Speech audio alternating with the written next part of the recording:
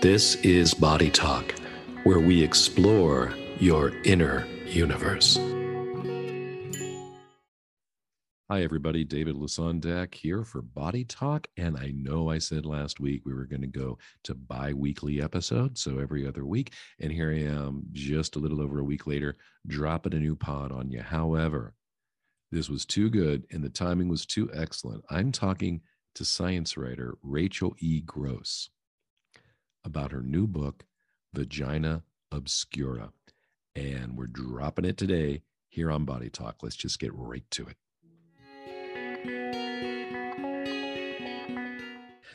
Hi, everybody. Today on Body Talk, I am so happy, finally, after quite some time trying to arrange this, having science writer Rachel E. Gross on the podcast. She currently writes for the New York Times, Scientific American, and the BBC. And her new book, which is fantastic, Vagina Obscura, comes out at the end of March. It's available on all the platforms. We'll have it in the show notes. Rachel, welcome to the show. Thank you so much, David. I'm so glad to finally be here. Me too. Me too. So let's just dive right in. Your particular penchant for writing is on the human reproductive and sexual systems, shall we say? Yes, that's perfect, actually. It's kind of hard to define the set of organs I'm interested in, but I often call it the vagina et al. Or the vagina and colleagues. Vagina and friends. Yeah, exactly. But reproductive and sexual system sums it up well. Where did your interest in that start? I've always been interested in women's health, medicine, and bodies. My mom's a doctor. I have studied science journalism for a long time, and I really like talking about topics that make people squirm. So often. So you're definitely get the party invites because I like those guests. Yeah, I mean, definitely within this podcast, it would be appropriate. But yeah, I like talking about vaginas, UTIs, my IUD. So I always had a penchant for that. And I had an experience when I was at Smithsonian Magazine where I kind of realized that I knew much less than I thought about my own vagina. That must have been weird. Yeah, it was just kind of a moment where you confront what you don't know and kind of are sent back upon yourself. Well, we're not exactly encouraged to learn about our vaginas, or for that matter, our penises. They're just sort of there and we're expected to know what to do with them and how to keep them healthy, but we don't really get any guidance, let alone healthy ways to talk about how to ask for guidance, do we? Yeah, exactly. I think the way we talk about male and female genitals is pretty different in some ways, but it's definitely a problem of like kind of shame, stigma, and silence that affects all bodies. And I think your point about like how to even talk about it in a healthy way is something that came up again and again when I was writing this book, that we just literally don't have the language to talk about it. Whenever you try to talk about like the reproductive and sexual system less formally, all the words are like you're naming Voldemort. There's like the nether regions. Beetlejuice. Yeah, it's like you can't say it. Like the name itself is like an unnaming. There's yeah. Its penis is not the easiest word to say in mixed company. Or even in a medical context. And I had 12 years of Catholic school. Okay, so I'm fighting that. Yeah. Wow. You know the shame and stigma intimately then. Well, somewhat, but differently than you. So what happened to you? So it was summer 2018, and I found myself having a lot of itching down there, which could be a UTI, could be a yeast infection, don't really know. But my gynecologist decided it was a yeast infection and gave me an antifungal, and I used that. It didn't go away. I went back. She looked at my urine sample and said, actually, it's probably a bacterial infection. Here's some antibiotics.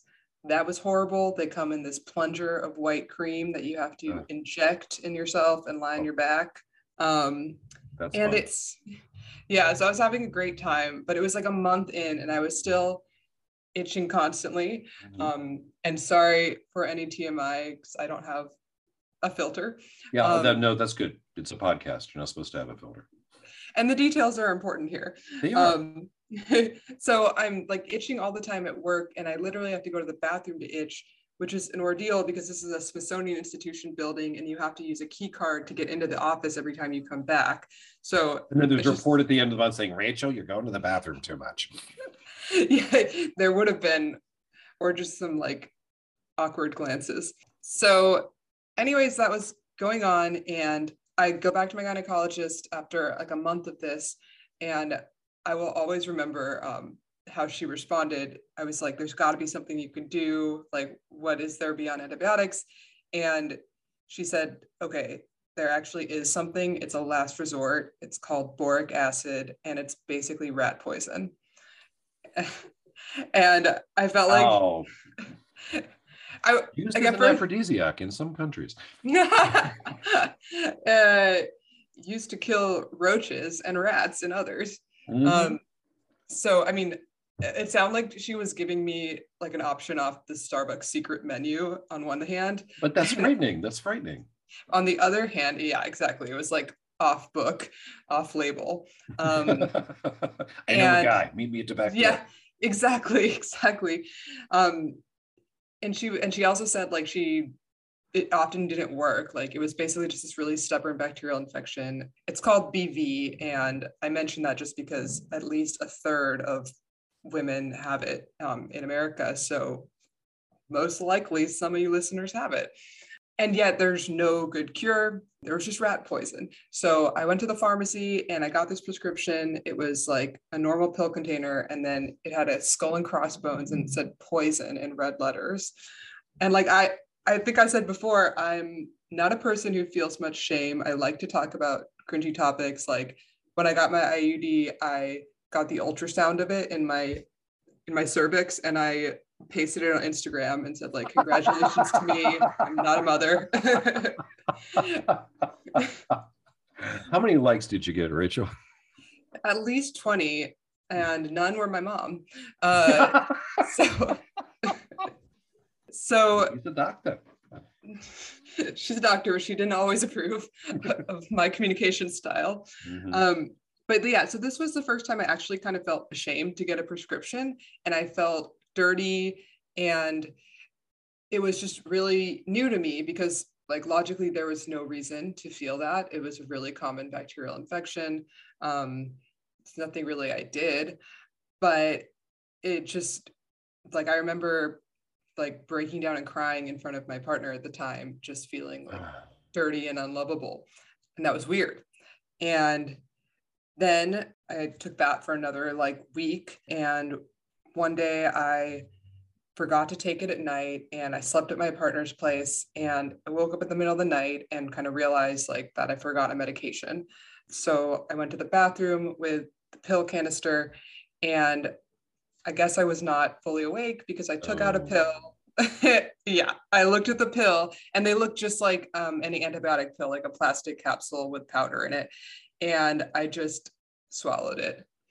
So I swallowed the rat poison, and it specifically said on the bottle not to do that. And obviously I freaked out. I went on my phone and Googled, and the first result said boric acid is a dangerous poison, and it cited deaths by boric acid and the poison control hotline. And yeah, I just kind of figured that I was gonna have my stomach pumped at best. Mm-hmm. Yeah, and somewhere your brain's going, this is a stupid way to die. Yeah. It's like, what a humiliating thing to have on my grave. Like, this is gonna be so embarrassing. Yeah, those were my concerns. No, I can't explain. Already writing her epitaph. I did not have the wherewithal to have those thoughts. It was more like I was just like, oh God, oh God, oh God. Mm-hmm. So I went to the ER, and again, I thought I'd have my stomach pumped or something. The doctor called poison control, and then he basically laughed at me. He said, like, you would have had to take a cup of this substance, to do anything bad. And he didn't know. Of course, I didn't know. And I even looked it up online and still didn't know. And I didn't get any information from my doctor, not through her fault, but just it was like a foreign substance. And basically, I had some crackers and apple juice they gave me at the ER, and I was fine. And they said I might have a little gas. But after I kind of realized I wasn't going to die, that's when I had this weird, like, confrontation with myself that I was mentioning, where I was like, wow, I just accepted what my doctor said. Like, I didn't know anything about this poison that I was putting in my body. Mm-hmm. And I just assumed that I was like an informed person who knew enough about science in my body. Yeah, you were an extra informed person. I thought so. Yeah. But now I kind of am amazed at everything I didn't know. But you don't know what you don't know. That's definitely... Yeah, no, that's true. You absolutely, you don't know what the unknown unknowns. Yeah. So what sort of science were you writing about in the context of this happening in your personal life? Where was your focus at that point? I was the science editor at Smithsonian Magazine at that point. So it was a really broad array of like astronomy, archaeology, climate change. But like as a science reporter before that and as an editor, I did always love to write about like reproductive science. Like I had done an article for Slate finding that like half of UTIs are misdiagnosed as yeast infections, which I was always shocked about. Like, how is that possible? And I had edited stories on the science of the quote unquote abortion pill, the history of sperm science, and women in history of science. Like we started one of the early columns on kind of these unsung female scientists. One was an anatomist who actually focused on the penis in the 1600s, I believe, which was totally out there. So I was writing about women in science on the one hand and the science of women on the other hand. So these were definitely, thank you. Yeah. So these were definitely like ideas swirling in my head at the time. And I hadn't found a way to like bring them together yet. But this kind of got me thinking, like, it seems like even doctors don't know much about this part of the body. Why? And I'm going to add to that. I just discovered a book yesterday about, and I don't have her name in my head. I apologize, but she was from the 1920s, 1930s, and she is credited as being the founder of physical therapy. Really? Yeah, I know. I stumbled. Wait, we should write about her. Yeah, I stumbled across it on Amazon, and I'm like, oh, I got to get this book right away. And how come I've never heard of this person before? And nobody I've ever talked to has ever mentioned this person before. Right. So it's a whole missing part of even our recent history. Yeah, exactly. And I think that actually the reasons why you've never heard of them before are sometimes the most interesting thing to look into and write about. Do on a little tangent here, there was Dr. Janet Travell. Okay, so she and her colleague, David Simons, are recognized as being the people who mapped and studied this whole idea of trigger points in the muscle as being sources of pain and dysfunction. And she was actually the personal physician to JFK. And apparently helped him out a lot, but mostly through manual therapy means. Hey, that's my bailiwick. And when she turned in her thesis paper, I believe, and this would be in the 50s, it was rejected, but they did comment that the formatting was really pretty. Oh my God. Yeah. Really? Yeah. I may be slightly paraphrasing, but not by much. Did they even give a reason why they rejected it? I'd have to go back and look at that. And if I got this fact wrong, I know one of my listeners is going to correct me. So that's a fact checking. Yeah, you know, the little pat on the head and go, which is why, and I'm just going to do this. Perhaps secretarial school would be good for you, honey. Yeah. So the woman who founded, although she said it must have always existed in some respect, the therapy that is part of my foundation was Ida Rolf, who got her PhD from Columbia in 1921. Whoa! In chemistry and biological science. I mean, just think about what it took to do that in 1921. I kind of figure she was like this exception, like the only woman in her class? I don't know. I haven't looked into it enough, but definitely a force of nature, for sure, Wow. to kind of plow Yeah. through that. Yeah, exactly. Yeah. So to bring it back, did you start conceiving?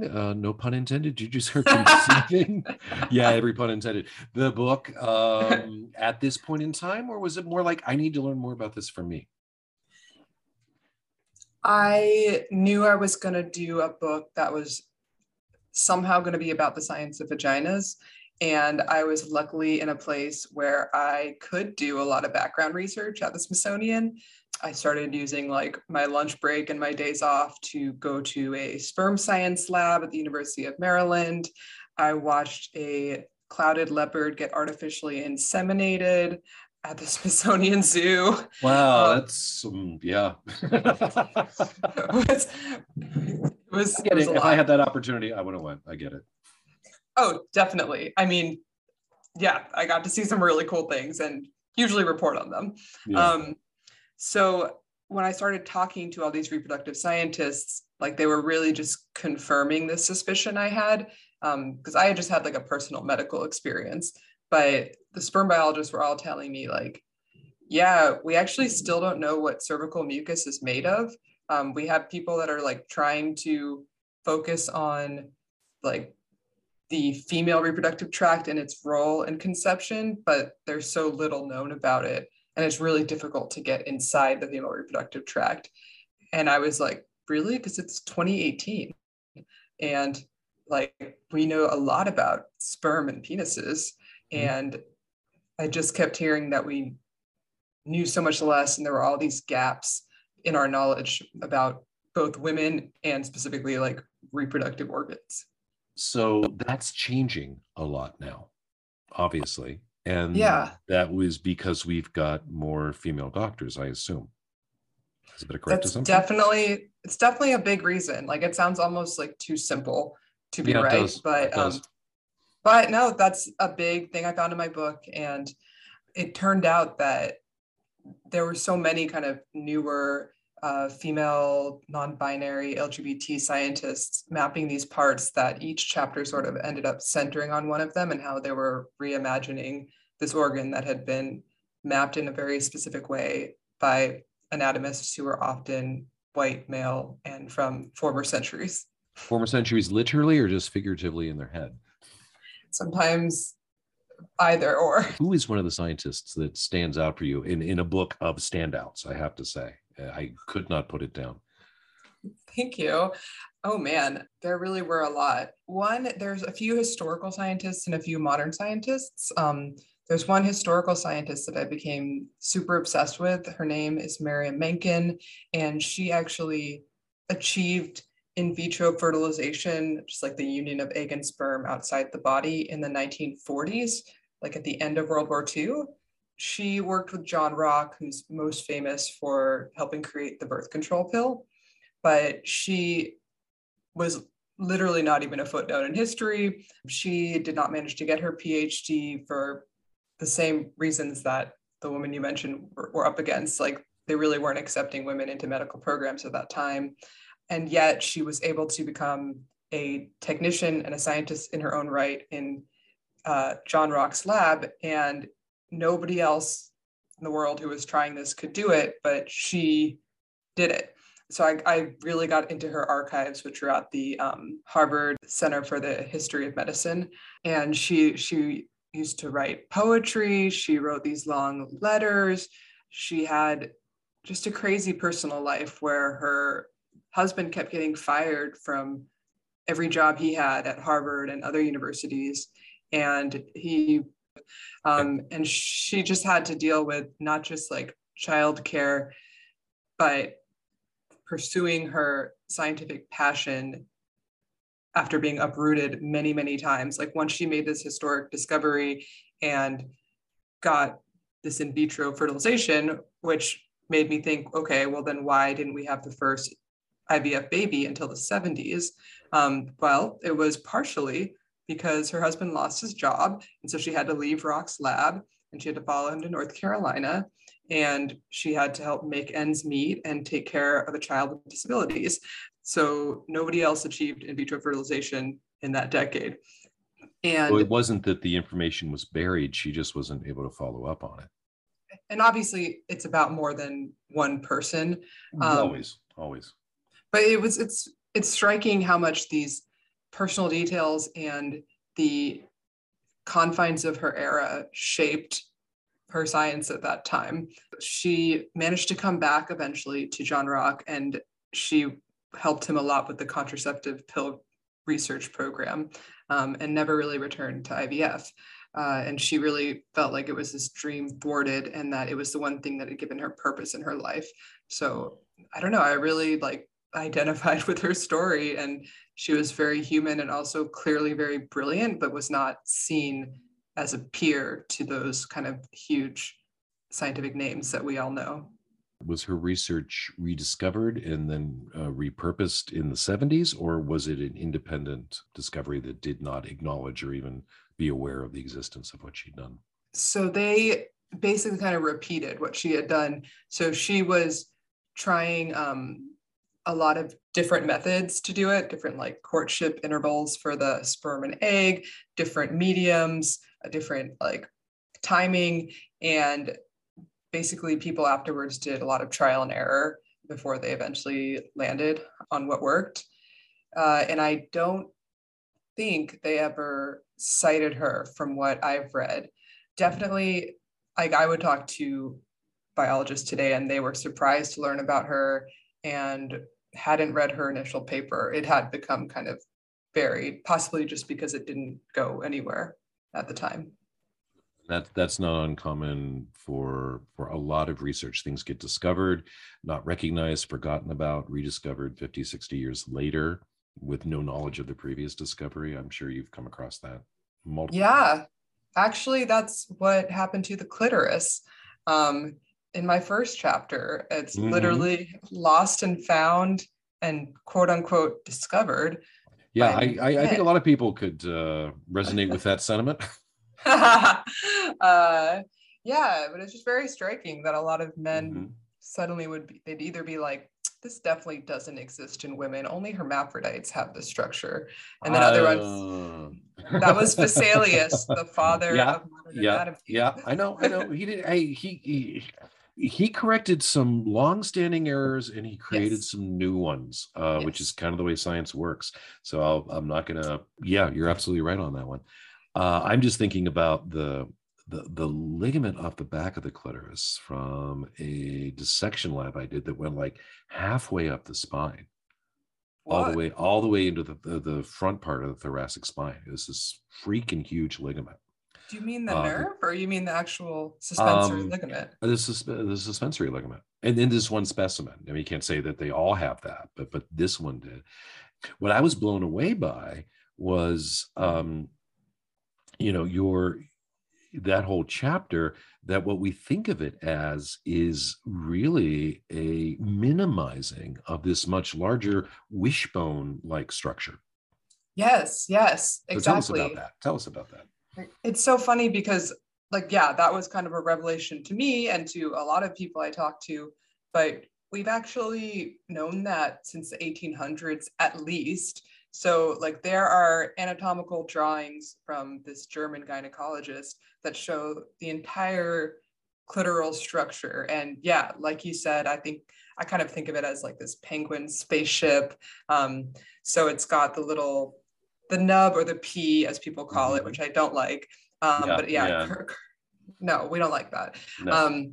It's kind of like the control center. I don't know. It's the glands. It's the same as the head of the penis. Yeah, as you know. And then it curves down to these two arms that flare back into the pelvis, like 3.5 inches. And then these two bulbs that surround and squeeze the vagina. And all of this can become erect. It's all made of the same tissue as you find in the columns of the penis, as you know. So it's like porous, erectile tissue. And there's a lot there. And even today, I look at medical textbooks that point to the glans clitoris and call it the clitoris, or they don't include the bulbs in the shape. It's baffling because it's pretty basic anatomy. Body Talk will return after the break. Well, I think it should be pretty basic anatomy, but again, making these changes takes a lot of time. And here we can make a nice little pivot to language because okay, so one of the big ones that's happened recently is the peroneal muscles, which are the muscles on the lateral aspect of the lower leg. By the stuffy people in white coats, I want to say 20 years ago, they decreed that they would no longer be the peroneals, they would be the fibulary muscles, for relative to the fibula, Yes. because they didn't want people mistaking, and you'll appreciate this, the peroneal for the perineal. They didn't want people making that mistake. I mean, definitely makes sense. I'm sure millions of people were really waiting on this decision and were Yeah, no, so I don't think confused. so. I don't think so. And No. and it very few people refer to them as the fibularis longus and brevis. They still refer to them by peroneal, and it's a very distinct and different name from perennial. But the way we have named and typified, and I'll speak to some of my female clients about this. When I'm working, say, a uterine ligament in a visceral type manipulation, it's like you have parts named after dudes. Isn't that weird? But it's true, right? Yeah, that's something I noticed early on in the book was every time I came across like a Latin name, it was named after a dude. And I don't know, it felt weird to have all these dudes' names up in me that I didn't even know about. A little bit. I didn't ask you in. Yeah, exactly. Yeah. I mean, the fallopian tubes is the most obvious one, Mhm. but you still don't think about that. You just, for me, it just like rolls off the tongue. Like you Oh, it just, is. It's a very feminine sounding fallopia. yeah, it's kind of nice actually. Yeah. But it was named after the same guy, Gabriel Fallopio, who claimed to have discovered the clitoris, which is Up till then, nobody knew it existed. no, he hadn't asked any women. Yeah, so his name is on those. I think he kind of surmised what they actually did. And then you have the egg that ovulates every month is usually known as the Graafian follicle. And that's named after another really big reproductive scientist, Renier de Graaf, who actually named the ovaries as well. They were called female testicles until he came along. And he said, actually, these are not the same as testicles. Like they actually house eggs, and they're important in their own right. The female body was also made while God was on the job. And they should be called ovaries, which means like egg keeper or egg basket. So the Graafian follicle, the vagina, though it's not named for a man, was named by a man. That was, I believe, also Fallopio. Yeah, I think so. And it means sheath, as in like Right. for a dagger. Mm-hmm. Yeah, I always thought that was weird. I always thought that was weird. Not the best, no. No, on multiple levels. I mean, then there's one that like opens up a whole new can of worms, but the G spot is actually the Graafian.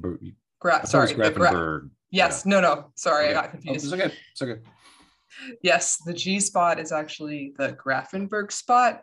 And it wasn't named by him, but it was named after him because he said he'd found this special spot on the anterior wall of the vagina that some women, when stimulated, would leak fluid that would go through the towels and have these strong orgasms. And now we have the G spot. Mm-hmm. Now, is that a separate structure or is it part of the larger clitoral organ? Well, I'm glad you asked. I did a lot of sleuthing there. I talked to the kind of global clitoral guru, Dr. Helen O'Connell. She's the first female urologist in Australia.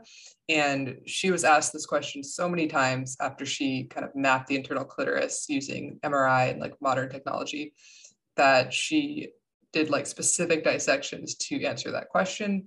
And she found, nope, there's no special tissue there. It's basically, this was like really cool for me to figure out. It took a lot of spatial thinking, but it's the belly side of the vagina and Okay. the spot. Yeah. So that's the anterior wall. Mm-hmm. Yeah, exactly. So if you're touching there, you're actually touching where there's the urethra that runs parallel to the vagina. And then around that wraps the bulbs of the clitoris. and the arms.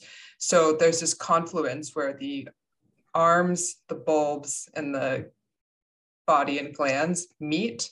And then there's also glands there and maybe some other stuff going on. But basically, that's like part of the clitoral complex, as she calls it. And it totally makes sense. So you're pressing against that. The urethra is surrounded by erectile tissue from the clitoris. So it's so weird to me that at least my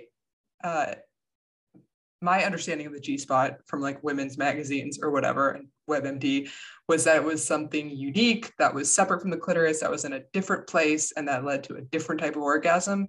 And this is what bothers me so much about the way that women's genitalia is portrayed. Like it's these like fragmented, separate parts that are all floating in air, but it's all united. It's all one thing. And in this case, it's all the clitoral. It's all connected, to use exactly. one of my shibboleths. Yeah. Mm-hmm. Led you there. Yes. Yeah, you did. Thank you. Well done, us.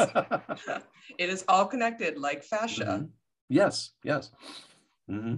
So while we're talking on words, I got to visit what actually brought you to my attention, which was the piece you had written in the New York Times back in November of 2021. Oh my God, was it? Or October, somewhere in there, on the pudendum, which has a very unsavory origin, although nobody even thinks about it today. Right. Mm-hmm. Yeah. Well, I'm so glad it did lead you to me. I'm so glad I could be here talking to you. So yeah, this is something that came up also really early in my research. I had read in a lot of books about this topic that they would just kind of mention as an aside, like pudendum, which means the shame part, or the part for which you should be ashamed. And I was like, wow, that's weird. That's heavy. Yeah, exactly. Like nobody's, and I was also like, where does this come from? Has anyone like looked further into this? This is the Catholic Book of Anatomy. Yeah. Oh my gosh, it's in like every gynecological textbook. Maybe they're all tinged with that, I would say. So, yeah, they are. I mean, colloquially, your junk, move your junk. It's like even in our casual slang, there's this denigration of those parts that we also hold up to this amazing esteem. And it's a real weird split in our psyche, in our body image. It is. And it's also like this, there are these strong associations and emotions that don't come with most other body parts. And they seep into the science and the words we use to talk about them in medicine. So I think that's where things get really problematic. Yeah, I think we identify with our genitalia in a way, say we don't identify with our liver or our spleen. Oh my gosh, yes. You know? Absolutely. And it's really hard because, like, you know, a big tenet of second wave feminism is like, women are not their wombs. We reject biological essentialism and the idea that we can be boiled down to our reproductive systems, or that women are for reproduction. And yes, that's all true. At the same time, people do have a lot of identity wrapped up in genitals and the reproductive system, whether we should or not. And I have a chapter in the book at the end that goes into what the medical field calls neovaginas. And that was good. That was an amazing chapter. Thank you. It's trans women's experience, and a lot of time the way that they describe their genitals, or like their connection to it or disconnect to it, is so strong, and it's just so striking how much we invest and put into this part of the body. Yeah, and I think it varies from individual to individual. I think some people put a lot more of their identity into those areas than other people do, and absolutely, I can't say that it's right or wrong one way or the other, is, you know. But I wanted to touch on this idea that you mentioned before we started recording about the similarities between on the biochemical level, in terms of like estrogen and testosterone in men and women, male and female. In many ways, we're more similar than different. Yes. That was also this recurring theme that kept coming up for me. And the first way it came up was in embryology. And I had surgeons that would describe to me the way they would say, we all start out female in the womb, or like femaleness is primary. And I was like, that's interesting, but I don't feel like that's quite right. And like the way I prefer to look at it is we have a shared basic body plan, kind of a universal body plan. So at 6 weeks in the womb as an embryo, we basically all look the same. We're like a wriggling comma with limb buds and a genital tubercle, which is just like a bump between the legs. And we don't start to kind of get the bells and whistles and like embroider on the details until around 12 weeks, which is why you can do a sex test by ultrasound at that point. But it's so striking to me, the parallels that you have all the same tissues at that point. And at one point, like the clitoris starts to grow inward, the penis starts to grow outward. You might get a labia, you might get scrotum, you might get ovaries, you might get testicles, but they're all the exact same materials that they're growing out of, like on a cellular level, and they stay that way.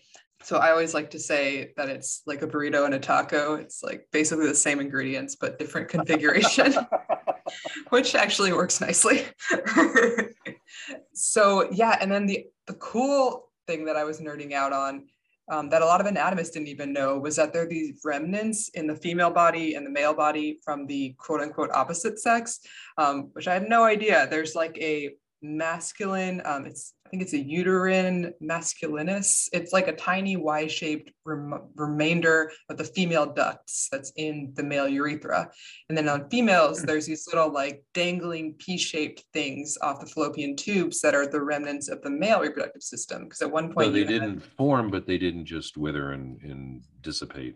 Yeah, they're like reminders of our shared ancestry and those parallels that we're talking about. That's kind of cool.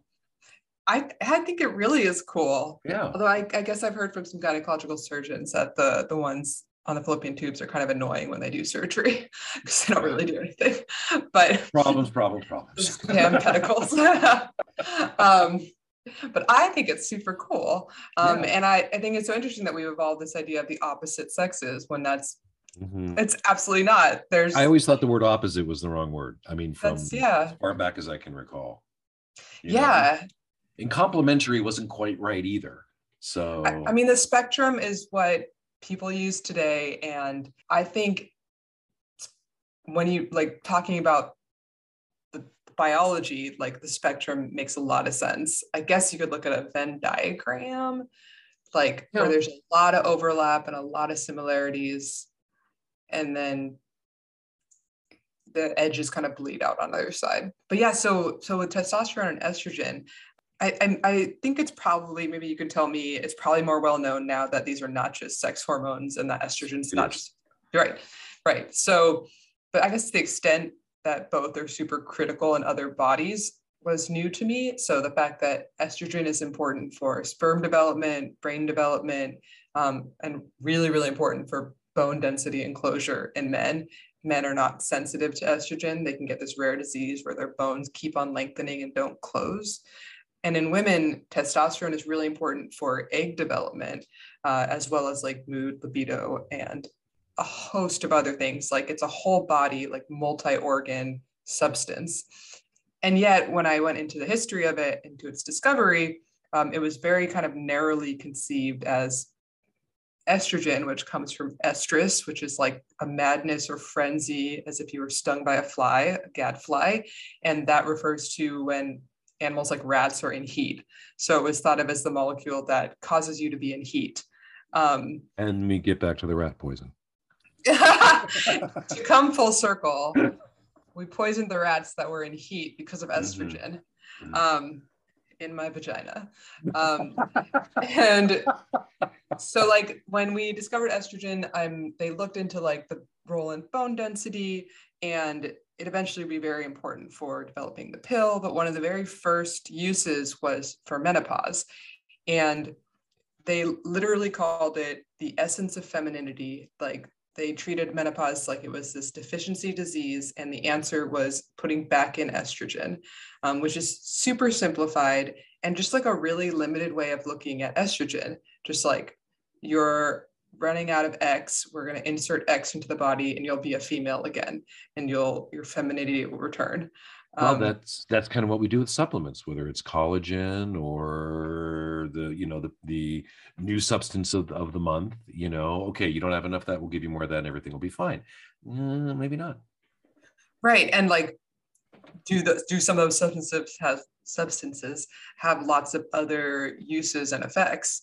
Like we just talked about how estrogen is this multifaceted molecule, and yet they were using it as specifically kind of this essence of femaleness that was like it was used as chemical castration for people who were gay, like Alan Turing in the UK.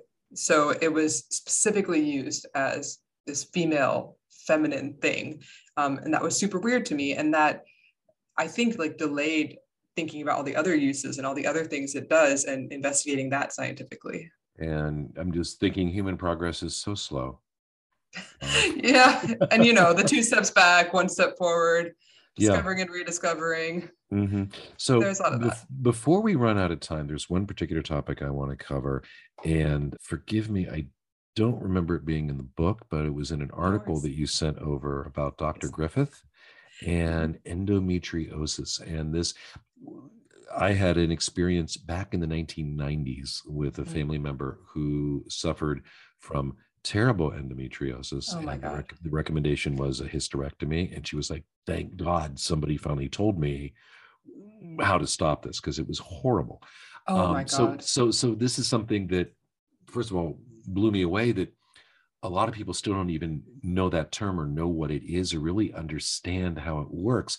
And I know I have a lot of female listeners, and I think this would be of particular interest to them. So why don't you kind of unpack that for us, Rachel? Absolutely. I'm so sorry your family member went through that. Thank you.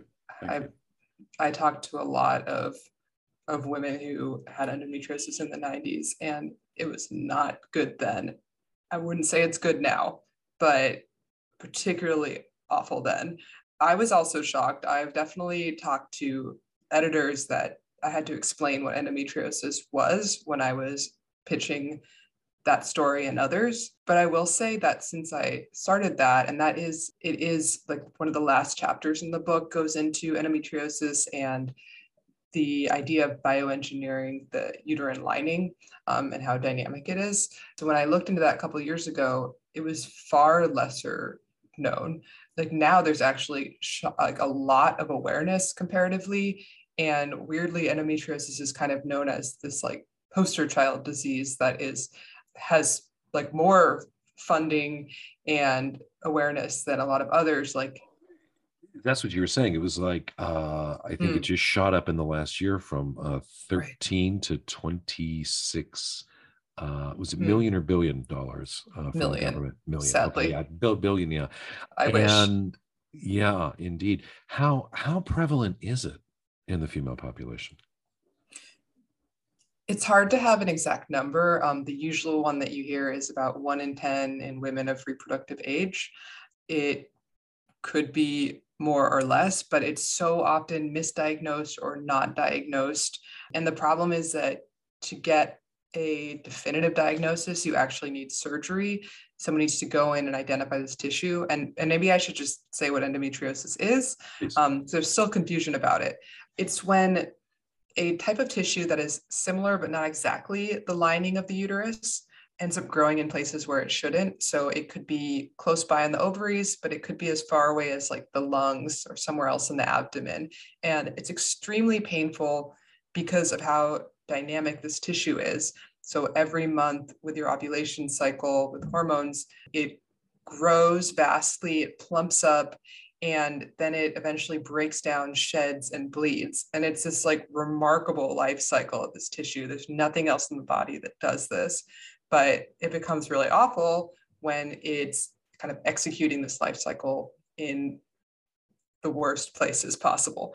And so there's often no like outer evidence of this happening. And so there's been a huge history of misdiagnosis and medical dismissal. And it's actually been called the new hysteria by scholars because, like hysteria, it was kind of something that was dismissed as this kind of female madness, anxiety, stress, psychosomatic, and like it's just women being hysterical. And actually, they had this really fast growing tissue that was ripping up their organs and gluing itself to their intestines. And still, many people can't find that out because they can't get approval to get that surgery or get a doctor to even suspect they have endometriosis or other hurdles.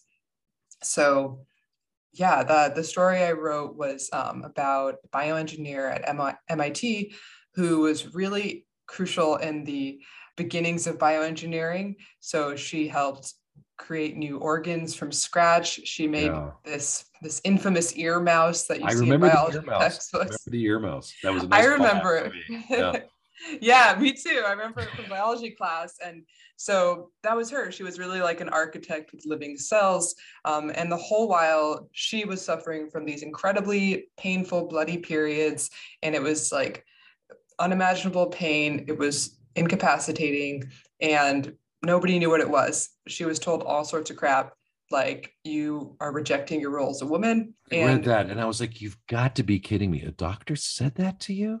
I wish. You know, I have patients tell me shit doctors say to them, and I'm just like, are you kidding me? Really? Yeah. Why would you say that to another human being just because you can't figure it out and you're afraid to say, I don't know? I do think that is part of it. When you're kind of seen as an authority figure, it's hard to say, I actually don't know. Yeah, it's not easy to say, but it's necessary. Yeah, or to listen to the patient and what they know about their own body. Yeah, because it's real. It may not make sense to you, but it's real to them, and you have to approach it from that perspective. Yeah, exactly. And I really hope we're moving in that direction. So yeah, that was not the case then. I mean, not only was it unknown, she actually, when she was teaching at MIT, there was an endocrinology textbook that she showed me that said endometriosis is a disease of neurotic white women who delay having children. And I think this was like 1990 that it said that, but those were the stereotypes in scientific textbooks. Right. Which again, if you're a woman of color, you're even less likely to have a doctor identify this. It's just, there's so many levels of wrongness. I can think of many more obvious diseases among neurotic white women than that. Okay, not the best joke. I'll cut that bit out. That's okay. Maybe I won't. It's up to you.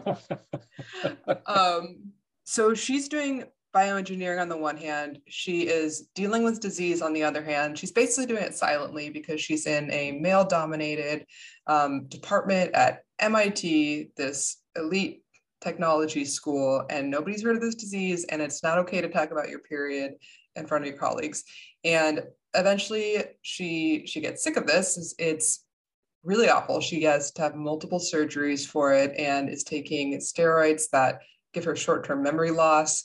And then her niece has the same disease and is also like misdiagnosed and dismissed. Yeah, and I remember, she said that basically what exists to help my niece isn't any different than what existed for me when I was her age having the same problem. Yeah. It's got to change. Exactly. Yeah. And it's not going to change on its own. Like, it's not just that medicine is going to march towards progress. Someone has to do it. Yeah. And she realized it could be her, or it had to be her. And so she did have the tools to do some kind of unique science on endometriosis. So she was able to build these organoids, which are basically like little models of the uterine lining in dishes, and they respond to hormones. So you can see them grow and shed and bleed, and you can kind of tease apart what's affecting them and maybe see what's in a uterus with endometriosis and what's in one without. So that's what she's doing now. She's exploring that, and she just became an extraordinary spokesperson, especially within places like the NIH, as both a patient and scientist. So she's definitely helped spread awareness and is working on that. And just kind of reframe the uterus as not this like inherently disease-prone organ or just like the organ of reproduction and babies, but this organ of regeneration that like studying it could be really useful to stem cell therapies, to learning about immunity, because all these immune cells rush to the site to essentially heal the wound every time you have your period. There's just like amazing processes going on in there. It's full of stem cells. Truly, I had no idea how amazing just the process of growing the endometria and the shedding process of every month and what that really means on a biological level till I read your article. Me neither. It almost makes it less annoying. Actually, that's an interesting perspective. But yeah, when you look at what that really means, it's pretty damn incredible. And from a structural standpoint, from my standpoint, when you're dealing with people who are missing organs, and a gallbladder is not a big deal, but there is a structural component to something like the uterus that once it's gone, it changes the relationships of what's going on in the abdominal compartment, and it changes the pressures and compressions. So I'm not saying we shouldn't do it, but I think we need to think more carefully about doing it lightly and how to help rehab those components in a different way. It's not just like we take it out and your problem's gone, because other things are going to have to change because we just made space where there's not supposed to be space. Yeah. This is so interesting because it was definitely when endometriosis is identified, often the first like route of therapy is hysterectomy, especially like depending what age you are. And it is like, oh, just take it out. The problem will go away. Like it's your uterus acting out, so take out the uterus. Mm-hmm. But like there's so many consequences from that, especially when you take out the ovaries as well, which it's worse when you do that often. Oh my gosh, like the full body effects of like losing your hormones and going into early menopause. It's crazy to me, like the amount of hysterectomies that we do on women as like, this should solve the problem. Mm-hmm. Yeah, I could go down that route too with joint replacements. With what? With joint replacements. Oh. Sometimes they're necessary. Sometimes I don't know that they are. And you hear people, well, I guess it's time for a new knee. And I'm thinking, my grandmother never needed a new knee, and she lived to be 88. It wasn't the same knee she had when she was 18, but she was doing okay at 88. Got the job done. Yeah, it's part of the mindset. Part of the mindset there. So, Rachel, we're coming up on the end of our time. This has been absolutely fantastic. I hope we can get you on again. I would love to come back very soon. Great. Is there anything else we didn't cover? Anything else you want to say before we take off here today? The only thing we didn't finish was like the pudendum type story, but I think we got a taste of it. I think we covered the gist of that, which is the languaging issues and the fact that we're all over the map with languaging, whether it's slang and colloquialism versus the proper anatomical language. One thing I want to call back to is Mary McMillan. The book I was telling you about, it just came out in March of last year. Mary McMillan, the mother of physical therapy. Cool. I want to look into her story. I'm like, I want to write about her. I mean, obviously there's a book out on her. So there's another new one, listeners. But I was just going to mention that, what really helped me write this book and not be super cynical was getting to look through the eyes of those like modern and historical scientists who are seeing these organs in a new way and seeing them as like really exciting and full of wonder and with a lot of like lessons for all bodies and for all of science in them. And when I could kind of tap into that viewpoint and say like, okay, there are people that are looking past this history of like shame or disease and are asking like what's left to know, that made me feel a lot more hopeful. That's great. And I always like being able to end a podcast on a note of hope. Rachel, thank you for coming by today. All the details, listeners, will be in the show notes. Rachel, thank you so much for coming on Body Talk. Thank you so much, David. I would love to come back. Thanks so much for this discussion. Thanks for listening to Body Talk. Please leave a review wherever fine podcasts are found. Give it 5 stars. Leave more of a narrative review if you like. It really does make a difference. If you want to make more of a difference, please go to patreon.com/bodytalk and become a patron of the show. This is David Lasondak, structural integrator, author, fascia specialist, saying, remember, it's all connected, and take care of yourself because you're the only you have. See you next time here on Body Talk.